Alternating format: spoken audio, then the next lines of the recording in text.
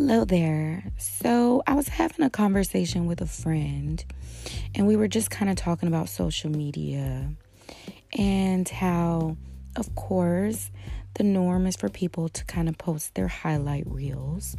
Like, no one wants to see your down and out sob stories. But people may feel like, oh, it kind of presents an unbalanced view of the world. Like, everything is up and up and everyone's doing good and everyone's always on vacation and everyone's in love and, all that.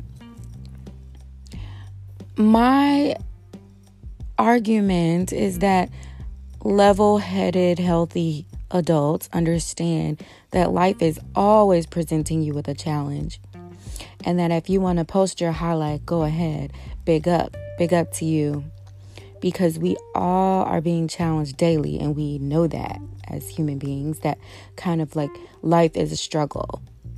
Me personally, I've been being tested like crazy this entire year, like just going through the fire. And so in my mind, it's like, I think, does everyone go through it like this? That's my question, right? That's the part that I'm trying to figure out. Like, does everyone suffer like this? And is this just a wave? Like, does it ever subside? Because I personally feel like the last 8 years, I've been kind of like under this, like this slow drip of water in that one spot that's slowly about to penetrate through me. And I just say that speaking to my mom, who had a stroke.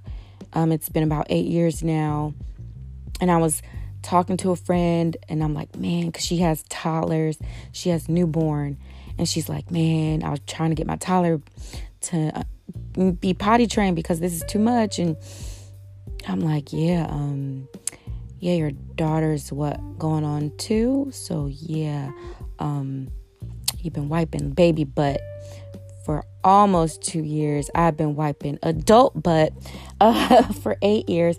And she's like, well, was she always like that? Was it always like this? I'm like, actually, yes, it was. When I found my mom initially at the onset of her stroke, I walked into her bedroom. She was laying in the bed and she was soaked in urine and she couldn't form complete sentences.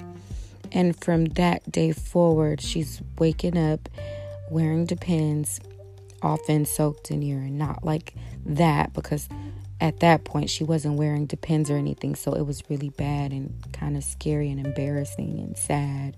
Just a lot. But since that day, I've had to change her in the morning, take her to the bathroom. Her mobility has declined a little bit, but for the most part, her situation is the same. And for 8 years, we've, had to get her dressed and sometimes feed her, help her brush her teeth, and it is a lot. And so I feel like it's my monk training. And so I feel like I have the authority to speak to you on the matter. Now, my thing is, don't cry for me, Argentina. Right? Like, I don't need a pity. Even with a lot of my current circumstances that I've been going through,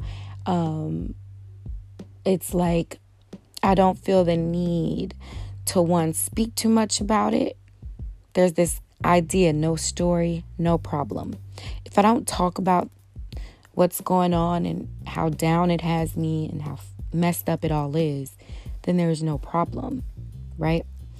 And that's not just me kind of like pushing things down. I deal with everything daily. I pray and encourage myself through the word and all kinds of, things. I take walks and I work out and I try to eat clean as much as I can. Or I try to go out for a drink with a friend or whatever.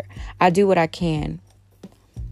But to speak on it is also scary to me because I feel like everything that we think and speak, the universe is conspiring for whatever you say.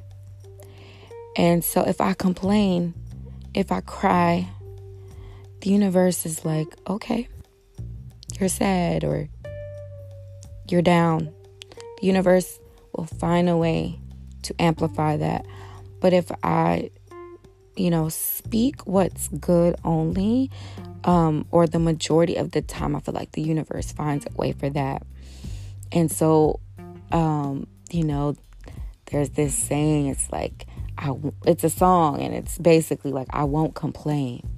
I've had good days and I've had bad days, and I won't complain, right? Because of course, sometimes you do it without thinking, and especially when you're in an emergency, right? It's like, I've recently had to call a couple friends, like, emergency, call me. We need a FaceTime group chat situation. You need to know what's going on in my life. It's terrible. But once you kind of get that first 1 or 2 rounds, you probably need to be quiet.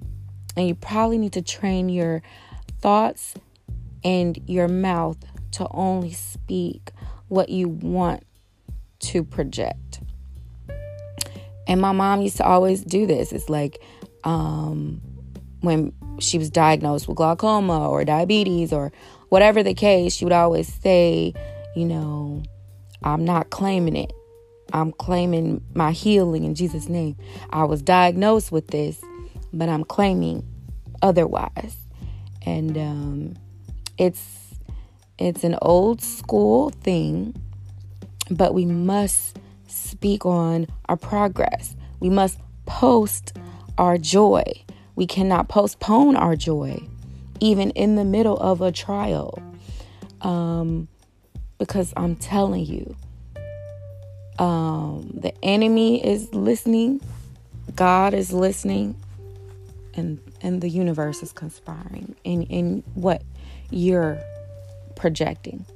And so I just encourage you to speak what God has put in your heart.